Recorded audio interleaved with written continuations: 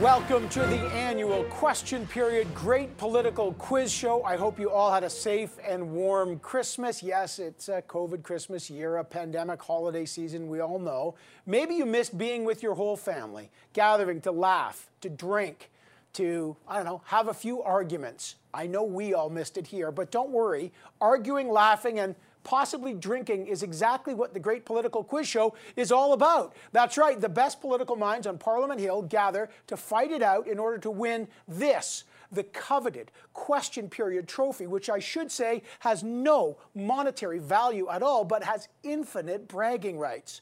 So let me introduce the Gabarus Gladiators. Back this year, of course, is the former multiple quiz champion, the parliamentary pulverizer, the super soldier of the scrums, the hero of the hill, the sensation from the star, Tonda from the rock, McCharles. Also joining us, the fastest political moves on the hill, known as Mulsanity for her political dunking, the male woman who always delivers the story, the answer who investigates, recently traded to the W5 team in Toronto, the CTV scintillator magic, Molly Thomas. Hey. Also from CTV, recently decamped, now the wizard in Washington, temporarily. Also known as the Dame of DC. Wow, that was quick. The blade of bicameral battles, the wit of wit, the Oliver with a political twist, Annie, the eye kick royal ascent, Oliver! What up? And finally, the defending champion is back. The Canadian press power player, the withering wit of the Westminster system, the princess of parliamentary punditry, the terror of trivia, the proroger of policy, Stephanie the Leviathan Levitz. Wow. That's all the time we have. Guys, that's it. That's it. Yeah, that's it. We're done. We're done. All right. Before we get to the game rules, that's my favorite part of the whole show. Let's take a look back at this admittedly horrible year that we're all ready to put behind us, just to oil up your brains and our contestants' brains. Check this out. The evidence indicates that the plane was shot down by an Iranian surface-to-air missile.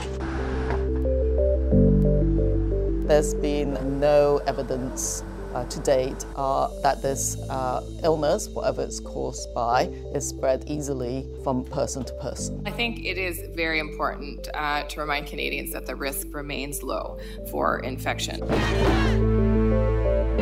What do we do when Indigenous lands are under attack? We need to go over there. These are train tracks. We have our Trains are supposed to go through here. We can anticipate that there will be an outbreak in one of our Canadian communities. We have therefore made the assessment that COVID-19 can be characterized as a pandemic. Because most Canadians don't have immunity to the virus, this surge could overwhelm our health system capacity. The Canada Emergency Response Benefit will provide $2,000 a month. We were in the process of preparing an alert when the gunman was shot and killed by the RCMP. You wake up every morning hoping you're going to wake up from a nightmare. Those guns have no place in Canada. They're designed for only one purpose: to kill people. Systemic racism is an issue right across the country, in all our institutions, including in all our police forces, including in the RCMP. I think it's not completely systemic. Hello, we did! This scandal is about him and him alone. I made a mistake in not recusing myself. I'll be stepping down as finance minister. We know that this wave will be more complicated, more complex. It'll be worse than the first wave we faced earlier this year. I'm Aaron O'Toole. This is a moment that demands daring, courageous leadership. At last, we have a reason to feel optimistic and excited about returning to the lives we led pre-COVID. All right, so what a year. Actually, I hate even to look back at that, but let's see what stuck out. You all know the rules. 5 rounds, lots of questions. Bonus questions are featured, followed by theme discussions. You each have a bell. You can test it out right now. You can test it. There we go. Okay. Don't ring it until the full question is read. Tonda McCharles. There are ties. If you miss an answer or you get the question wrong, someone else can steal the point by ringing the bell. Half points are welcome. I can do things at my discretion, by the way, that will probably make no sense. It's a rule we've long stolen from the Prime Minister's office of every government. Okay, so let's get going. The category we begin with is the pandemic, and here we go. Which famous Canadian was diagnosed with COVID-19 in early March? Oh. Steph. Sophie Gregoire Trudeau. Sophie Gregoire Trudeau. Which British actor who came into contact with Sophie Gregoire Trudeau prior to her COVID-19 diagnosis also tested positive? Annie. Elvis Elba. Yeah, Idris Elba. We'll give it to you. Which two... I got it. No, come on. No, we got Idris Elba. Which two federal party leaders were diagnosed with COVID-19? Again, was that Annie? Okay, Annie. Erin O'Toole and Yves-François Blanchet. Tonda, you want to Bloc file? leader and the Conservative leader. Tonda's already filing a complaint here. Don't worry, we'll get you. I am. Canada's first presumptive case of COVID was a man in his 50s. He traveled from Wuhan, China. In what month was this case detected and where? Tonda. In February, and he arrived in BC. No. Anyone want to steal? Ontario. Okay, it was Annie Bergeron Oliver. I'm just saying. Wasn't it January? And I thought it was Ontario. Yes, January, Toronto. That's right. Okay, Annie gets another point. Wow. Okay, finally, when and where did Canada first record its first COVID-19 death? Molly. I think say BC. It was BC. For a second point, you know... long-term care home? Yeah, long-term care home. We'll give it to you. The Lynn Valley Care Home in North Vancouver. What were the 3 Canadian airports cleared to allow international arrivals? Molly. Montreal, Toronto, and Vancouver. Yes. What was the name of the cruise ship which spent 27 days docked in Yokohama, Japan, after a massive COVID-19 outbreak? Annie, you rang early, but I'm going to give Steph a chance there because you rang too early. Steph. The Diamond Princess. Yes. Where did the Canadian passengers from the Diamond Princess quarantine when they arrived back in Canada? Molly. Trenton? No. Oh. Annie. Cornwall. Yes, the NAV Center in Cornwall. But where did the Canadians evacuated from Wuhan, China quarantine when they arrived back in Canada? Molly. Is that Trenton? Yes. You just keep saying Trenton, you'll get it. Trenton's in my mind.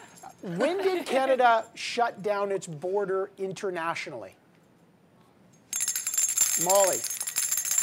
March 18th? March, yes, March. That's right.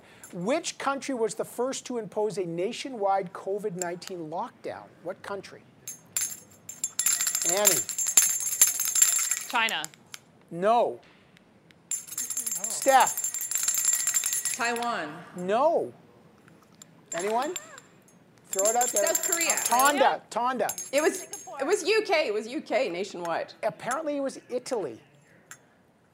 Italy. Oh. I know, that was a shocker. At the beginning of the pandemic, before knowledge of COVID was widely accepted, Dr. Theresa Tam said there was no need for healthy people to do what in public? Molly.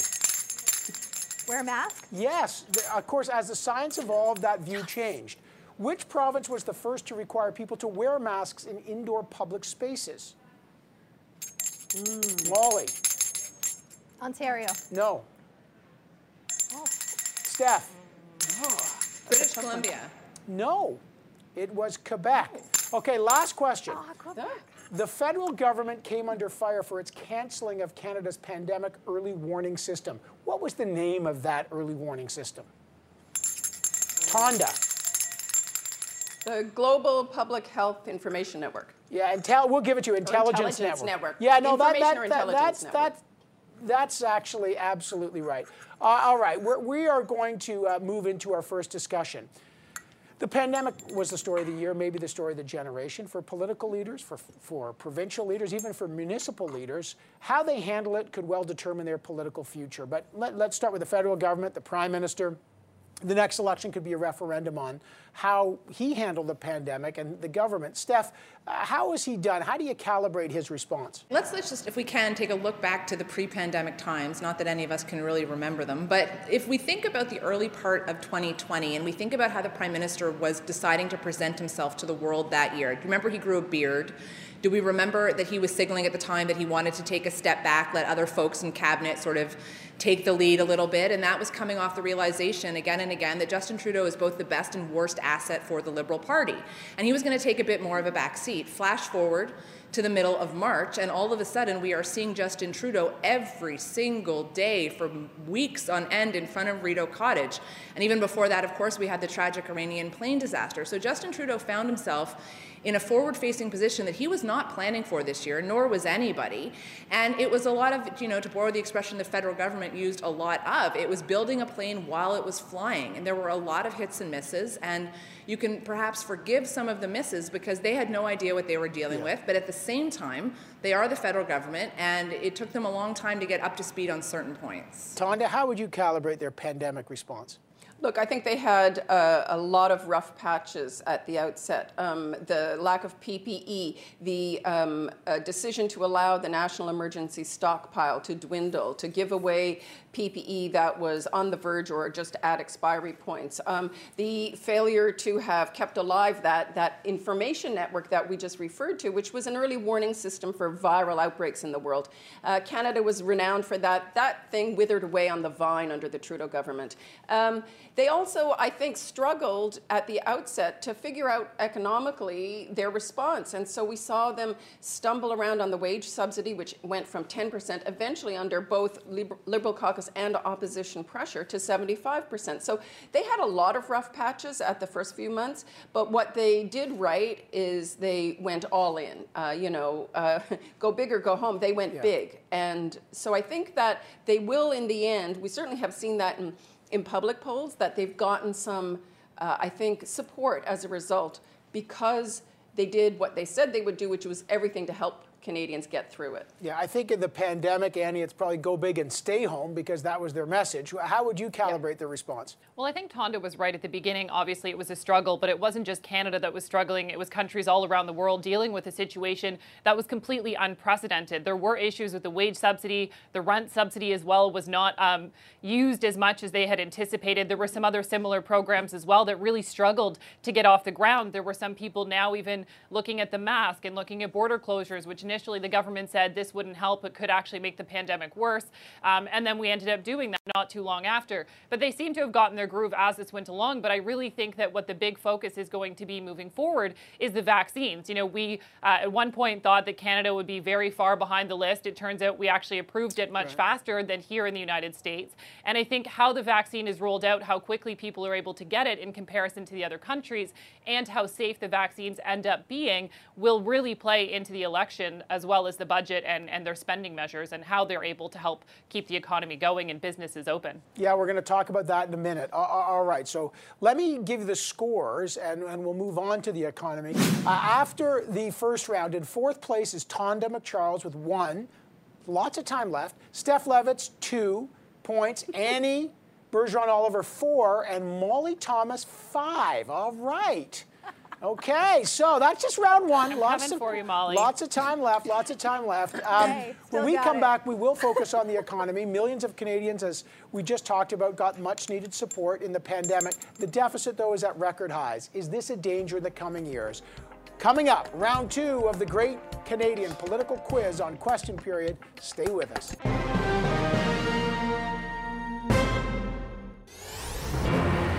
Welcome back to the Question Period Great Canadian Political Quiz program. We put the quickest wits and the quickest minds on Parliament Hill to a test of knowledge, policy, and pointless trivialities. Our contestants, Tonda McCharles from the Toronto Star, Molly Thomas from CTV's W5, Annie Bergeron-Oliver from CTV, based in Washington for a few months now, and the defending champion, the Canadian Press's Stephanie Levitz. All right, here we go for round 2. This one, contestants, is the economy. Here we go. The federal government's CERB payments gave struggling Canadians up to how much per month? Molly. $2,000. Yes. What was the name of the deal agreed to in the summer that saw the federal government provide $19 billion to the provinces to fund things like PPE procurement and childcare? I'm going to say Tonda because... Finish the question! Yes, Tonda. Annie, Safe restart agreement. You are getting... I'm going to give this to Tonda because Annie gave a early ring. I'm penalizing you, Bergeron Oliver. Tonda. Take a point. Take a point away. Safe restart agreement. The safe restart. We're not taking points away. This year's been crappy enough, Molly.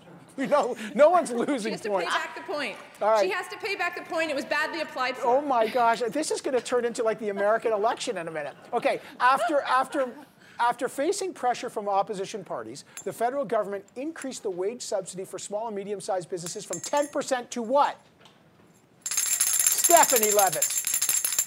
75%. Yes. When the finance minister, Chrystia Freeland, unveiled her fiscal update in November, what was the projected deficit in the best-case scenario?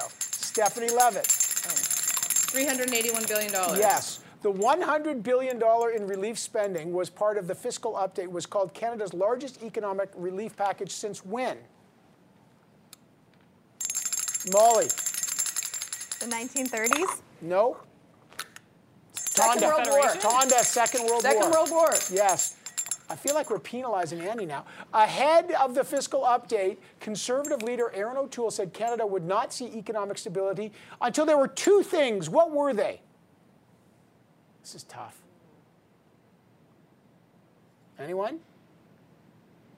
A vaccine? Yes. Would be one? Yes. Vaccine, Annie?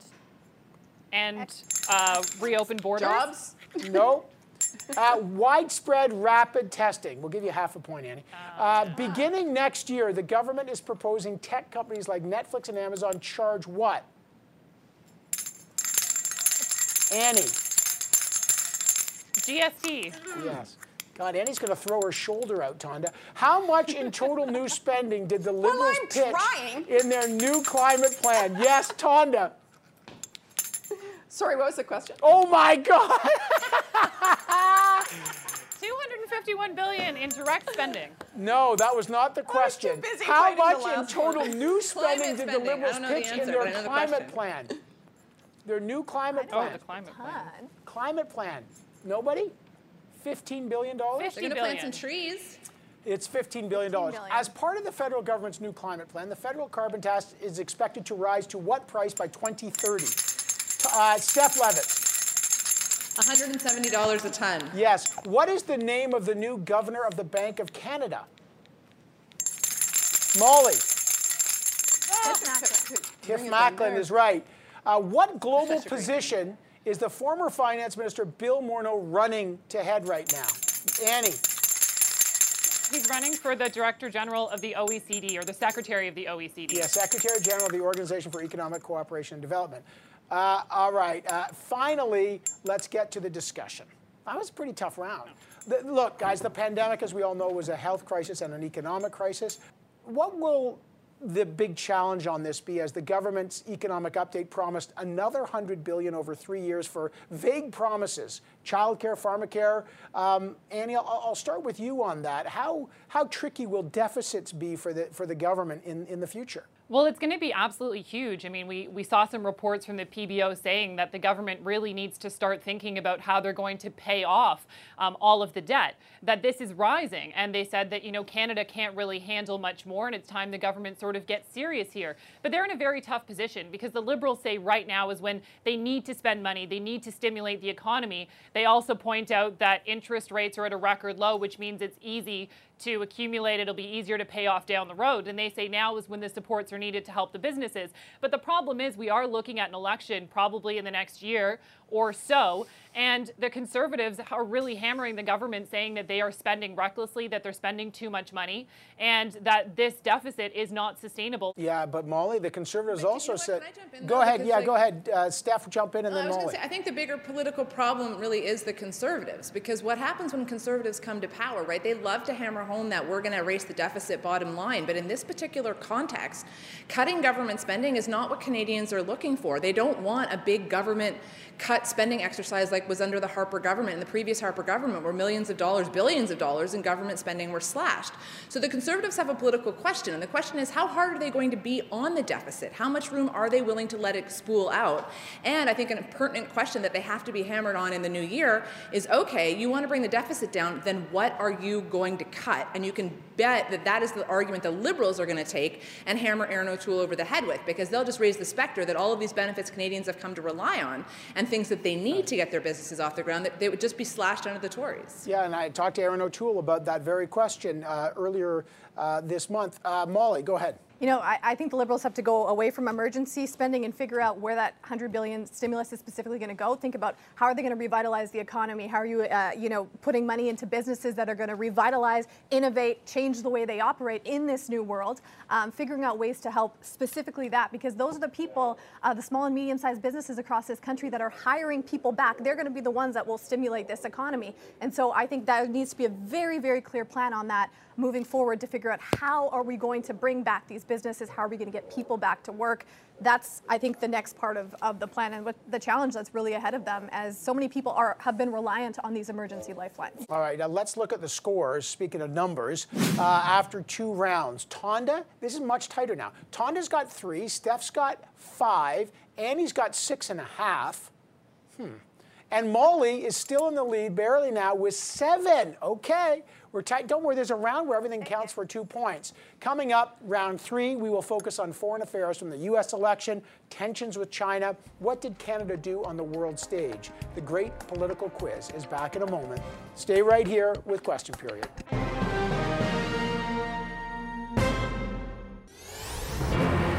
Welcome back to the Question Period. Great Canadian political quiz show where we put the smartest minds from Parliament Hill in a death match, metaphorically, of knowledge, brilliance, and useless trivia, all for this completely valueless trophy. Our contestants, Tonda McCharles from The Star, Molly Thomas from CTV's W5, Annie Bergeron-Oliver from CTV, she's now based in Washington temporarily, and the defending champ, the Canadian Press's Stephanie Levitz. All right, welcome back, everyone. Round 3. Let's go to foreign affairs. Here we go. Foreign Affairs Minister François-Philippe Champagne made headlines in January when he shook hands with international political figure during a face-to-face meeting. It was controversial. Who was that person? Tonda. It was Iran's foreign minister, Zarif. Yeah, Mohammad Javad Zarif, the good one. What was the name of the Iranian general killed by the American forces in Iraq that increased tensions? Steph Levitz. General Qasem. Rusemi. Yeah, Qasem Soleimani. I'm going to give it to you because you said Qasem. Soleimani, that's it. That's half okay. A point, half a point. I'll give you that one. All right. When this couple briefly stayed in Canada, their security costs became a political issue for the government. Who was it? Molly. Speaking Duchess of Cambridge. Of what? No, oh my gosh, I cannot give it. Harry. Yes, Steph Levitz. Meghan and Harry. Harry and Meghan. Oh my God. Meghan and Harry. Yes, Meghan the Duke of Duchess of what, though? Tonda? Cambridge. No. Sussex. Tonda. Tonda will get half a point. Steph will get half a point. Molly, I'm not giving you that one. You're the leader. You know what? I did all the royal stories too, so that's really sad. Which famous sports figure accompanied the Prime Minister on his trip to Ethiopia in February? Molly. Masai Ujiri. Yes, the Toronto Raptors president, Masai Ujiri. To which countries did Canada lose its bid for a UN Security Council seat? Tonda. Norway. And? Ireland. Ireland. Norway and Ireland. There were 2 seats, yes. Who's just yelled out Ireland? Norway and Ireland. Can you not hear me? Okay, we're going to give that to Tonda just because I don't me. want to face the wrath of Tonda. Who is the current Canadian ambassador to the United Nations? Steph Levitz. Bob Ray. Bob Ray. It's Levitz. Hey. Oh my God, this is going to get I'm going to start shouting at the answers. I'm being ignored over here in Washington. Okay. This is You're not the only one who's being ignored. I'm going to scrum. shout at the answers. Gosh, this is a U.S. election. What is the name of China's global operation which used undercover state officials to spy on Canada's Chinese community? What did they call it? Tonda McCharles. Operation Fox Hunt. Yes. A parliamentary subcommittee called China's treatment of what minority group a genocide? Steph Levitz. Uyghurs. Yeah, sorry, guys. I got to go with the first one. In August, President Donald Trump announced he was retaliating against Canada by doing what? Steph Levitz again. Tariffs on aluminum and steel. Yes, 10% tariffs. In the middle of the first wave of COVID-19, Donald Trump said the U.S. would pull its funding from what organization? The World Health Organization. Okay. World Health Organization. Okay, Steph was first. Tonda called it out. I'm going to give a half a point to Tonda because she did get it right. To call it out. And Steph is going to get a half a point. By a mask? No. Maybe my bell is muffled by a COVID. No, it's just you guys are so competitive. What are U.S. President, Vice President-elect Kamala Harris's ties to Canada? I'm going to give that to Annie Bergeron Oliver. Her mother worked here and she went to high school in Montreal. She went to high school in Montreal. She went to high school in Montreal. Okay, I'm going to give that to Annie Bergeron Oliver. It's out of control. It's out of control. Thank you. Between the bizarre lost all credibility. Between the bizarre U.S. election, Donald Trump's bloviating eruptions that led to the tariffs that we talked about on steel and aluminum, and the ongoing tensions with China over Huawei, we should not forget the detention of two Michaels, still well over 2 years now, the allegation of spying. How did Canada do on the world stage? I'm going to start with Tonda, because if I don't get to Tonda first, and then we'll go to Washington. Tonda, how would you analyze how Canada did on the world stage, or the biggest foreign affairs issue posed right now for Canada? You know, I think for Canada, it still remains China. Canada is still cornered by both the U.S. and China and their ongoing dispute. And the fact that Meng Wanzhou, a Chinese executive, remains in a Canadian jail at the request of the U.S. remains the biggest impediment to any trading relationship or solid economic relationship or foreign affairs relationship with China. And that only matters because there are two Canadians, and actually there are 4 others on death row, but 2 Canadians who've been arbitrarily detained and remain in a Chinese prison. So that has essentially colored everything. It colors not just our relationship with China, it colors how Canada is also dealing with the U.S. in some respects. So we're seeking help from the U.S., we're not getting it. Perhaps some of that will change with Biden. But I see that Canada's trying to lead an international coalition to back a united front against China is still a very huge challenge for this government. They want to continue trade ties. Nobody's talking about breaking off trade or economic ties with China because too many businesses and big sections of our economy rely on it. But the government really is struggling with how to create a path forward, to open up a path forward. You mentioned the U.S., and let's go to Washington with Annie. Annie, talk about that. You know, the relationship we just have come through and Trump's kind of ending, and now the challenges with the Biden years ahead. Absolutely. Well, it's no surprise that we've had a bit of a tumultuous relationship with the United States over the last 4 years. That relationship seems to have kind of eased a little bit, but a big challenge, of course, for the Canadian government moving forward is going to be the border. That's going to be one of the biggest challenges I think that they face, is when to open that border at the right time. The U.S. is ahead in vaccinations, but they also have 300,000 deaths now. They also have a much larger population and much different outbreaks in each state. So when does Canada open that? Will there be any type of disagreement? Will there be any bad blood if Canada wants to keep it closed?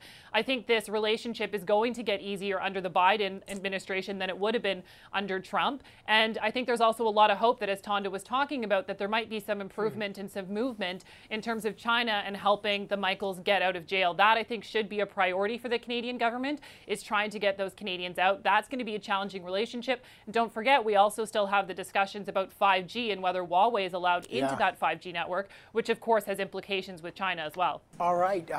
There's massive challenges on that. And the pandemic's going to have, a totally recalibrating effect on international relations. Let me just look at the scores after round 3. Okay, things have tightened up. Tonda now at 7, Annie at 7.5, Molly drops to number 2 with 8, and Steph leapfrogs to the top with 10. Wow. We'll take a break. COVID dominated the news agenda. This score is a mess because everyone's yelling out answers, so they're metaphoric scores. But we had a lot of controversies and a lot of tragedies. We'll talk about those when we come back. Ethics, controversies, scandals, when we come back on the Question Period Great Canadian Quiz Show. Stay with us.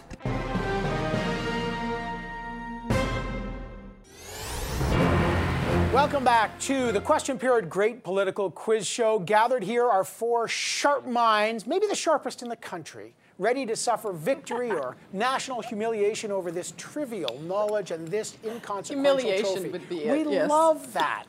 Yeah. Tonda McCharles from the Toronto Star, Molly Thomas from CTV's W5, Annie Bergeron-Oliver from CTV. She's based in Washington currently, and the defending champ, the Canadian Press's Stephanie Levitz. All right, round 4, political events and scandals. Here we go. The anti-pipeline rail blockades were in support of the hereditary chiefs from which First Nation? Molly. Wet'suwet'en. Yes. I know Steph thinks you got it, but Molly did beat you to it. The name of the name the pipeline that was the center of the rail blockades. Annie. The Coastal GasLink LNG pipeline. Wow, nice job. Yes. Former Conservative leader Andrew Scheer sparked controversy when he told anti-pipeline protesters to do what? Tonda. Check your privilege. Check your privilege. What did Prime Minister Justin Trudeau do during the Black Lives Matter protest in Ottawa that surprised some people? Steph Levitz. He took a knee. He took a knee. At a press conference in the spring, Justin Trudeau paused for 21 seconds before answering a question about what? Oh, I asked Tonda McCharles. About Donald Trump's decision to send in the troops into the cities on the George Floyd protests. Exactly. Well done.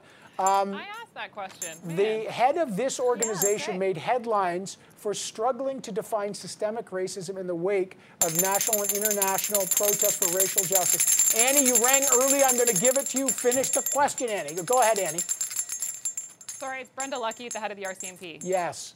Yes, I will give you that. But in the lobster fishing dispute in Nova Scotia, what is the name of the 1999 Supreme Court decision that affirms the right of Indigenous fishers to fish for a moderate livelihood? Tonda McCharles. Marshall decision. The Marshall decision. It's the Marshall II decision. It was the second.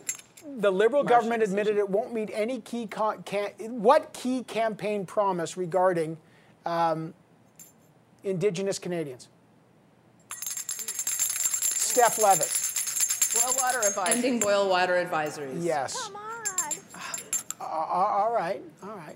The RCMP faced criticism following the horrific gun massacre in Nova Scotia for not doing what early enough?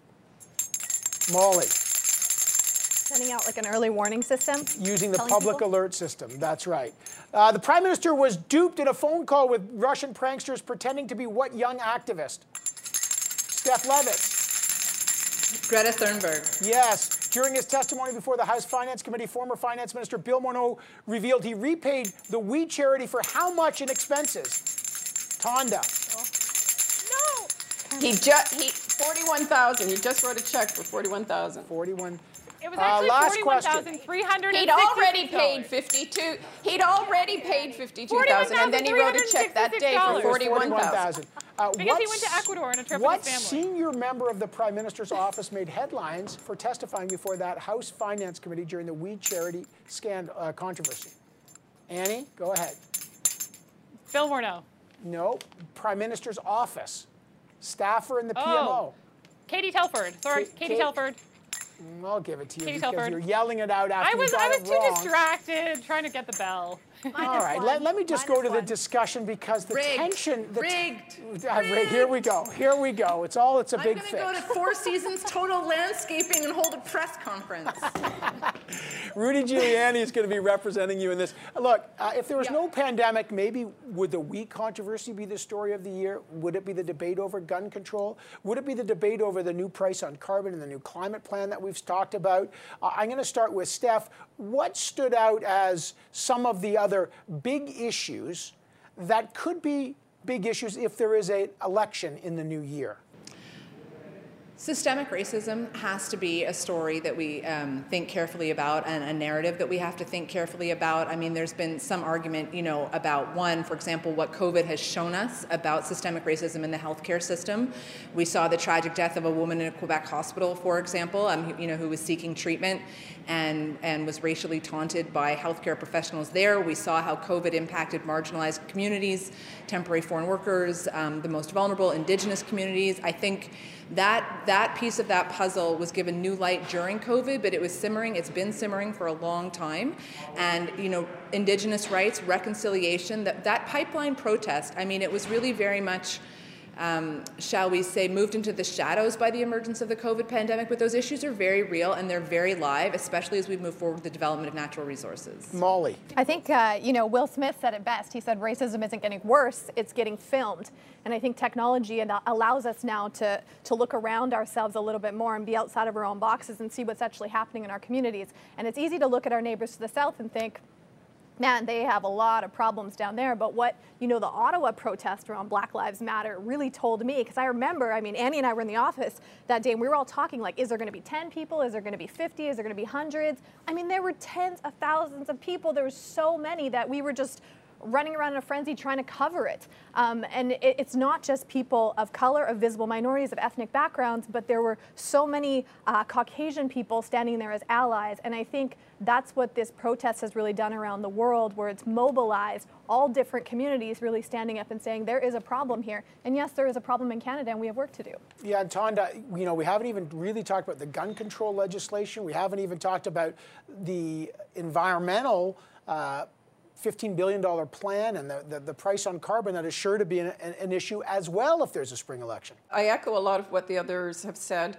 to date. And if you take off the pandemic, I think what we saw in the fall and the spring leading into the pandemic in Canada were big economic questions and divisions in the country and a rising sort of strength of Indigenous protesters, which basically before this pandemic had its own shutdown of the national rail lines in the country and a huge economic impact. So I think those are big questions that will need to be dealt with. Looking ahead, the government now has the pandemic to perhaps put a lens on some of the inequalities and some of the big issues it wants to tackle, the environmental piece, their whole Build Back Better agenda. But I think reconciling all of that with some of the divisions we've seen in this country emerge pre-pandemic and during the pandemic, and yet also we've seen some unification of people. People want some of these inequalities addressed.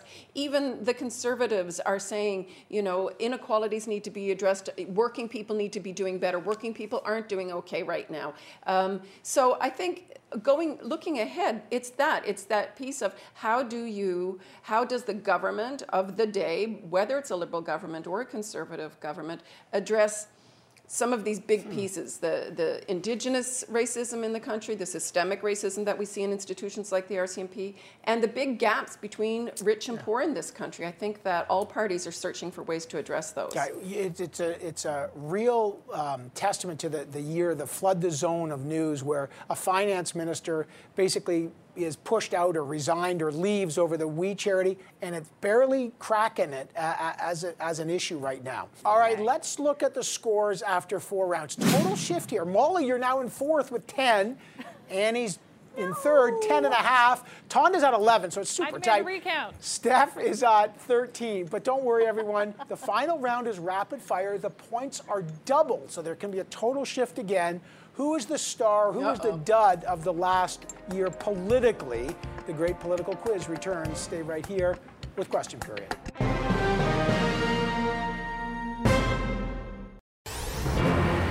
Well, this is it. Welcome back to the final round of the great political quiz show. A speed round. All the points are doubled. One person will become the new champion, or maybe the current champion keeps the trophy. Tonda McCharles from The Star is here, Molly Thomas from CTV's W5, Annie Bergeron-Oliver from CTV News, and the Canadian Press's Steph Levitz. Okay, everyone, are we ready for the final round? This is a rapid-fire round. Ready. We're ready. Okay. Please don't complain. I know that's useless. Leaders' elections, we're going to talk about that. Let's start with health officials. Real quick, who is BC's provincial health officer? Annie. Bonnie Henry. Who is Alberta's Chief Medical Officer of Health? Molly. Dina Hinshaw. Dina Hinshaw. Who is Quebec's Director of Public Health? Steph. Horacio Arruda. Horacio Arruda. I'm giving that to Steph. Don't call it out. Who is the Deputy Chief Public Health Officer of Canada? No, I'm going to give that. Okay, Annie was. Come on! Pick me. Dr. Howard New. No, Annie, you rang too early. Come on. I'm gonna. Everyone's gonna get a point. Dr. Howard knew. Everyone's going to get a point. Wait till it's finished. What provinces held elections during the COVID-19 pandemic? Molly. New Brunswick, Saskatchewan, and BC. Yes. Bonus question, which province was the first to hold the election? Annie. British Columbia. New Brunswick. It goes to Tonda. Which provincial leader stepped down this year? Molly. Andrew Weaver. Stephen McNeil in Nova Scotia. No, he hasn't stepped down yet. He's announced. Stephen McNeil. No, he announced the step down. Come on. Who has actually stepped down? Andrew Weaver in British Columbia. Wasn't he New Brunswick? He was not a premier. I'm going to give this. I can't. Andrew Weaver, British Columbia. Okay, we'll give you a half a point because he was part of a government. Andrew Weaver. It's Dwight Ball, the former premier of Newfoundland and Labrador. Yeah, right. The Green Party elected Annamie Paul to replace Elizabeth May as leader. She has no seat in the House. Which riding did she run in the by-election? Toronto Centre. York Centre. I was ringing the bell. All right. Okay. Who did she lose to? We're all ringing the bell. Who did she lose Marcy to? Ian. How many years was Elizabeth May the leader of the Green Party? 8. Tonda. 14. 12. No. 13. I'm going to give it to Tonda. It's 13. My gosh, you guys are. How many ballots did it take Erin O'Toole to win the Conservative leadership? Annie. 3. Who finished? He won 19,000 votes. Who finished second, third, and fourth? I'm going to give this to Steph because she's just doing some dance with her bell. Steph. She covers the Conservative. Second place was Peter MacKay, then Leslyn Lewis, and then Derek Sloan. Yes. Okay. Those are double points. All right. That's it. We're tallying the scores. Just put your bells down. What's the biggest political story of the new year? What will be the potential ballot box question if there is a spring election? Molly, what do you think?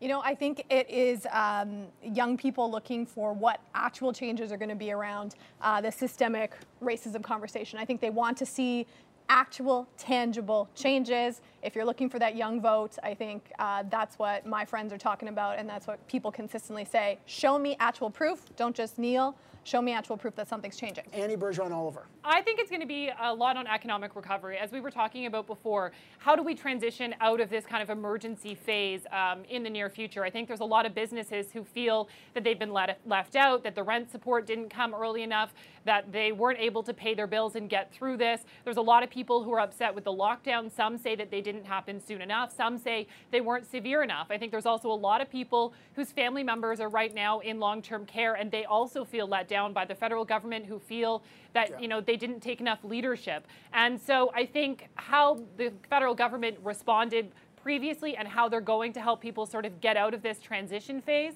I think that will be a key ballot box issue because it affects people's pocketbooks and it affects their families. Yeah, it's interesting. Sometimes wartime leaders, classically don't necessarily become recovery leaders. What do you think, Steph Levitz? Yeah, I think, the question, longer term, and when I'm talking longer term, I'm talking like 2022 probably, is who at the end of the day bears responsibility for how Canada made it through this crisis? And it's a complex question to answer because as we have learned, this really is a multi-level government issue.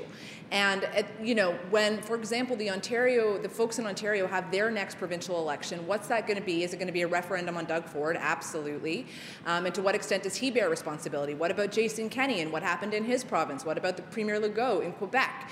And if you take that all together, where do people place the blame when it comes to the federal level? Are they going to literally blame Justin Trudeau for things that happened that in truth were somewhat beyond his control and not his responsibility? Or are they going to set that aside and be able to see the difference? We've had a year where federalism has been tested like never before.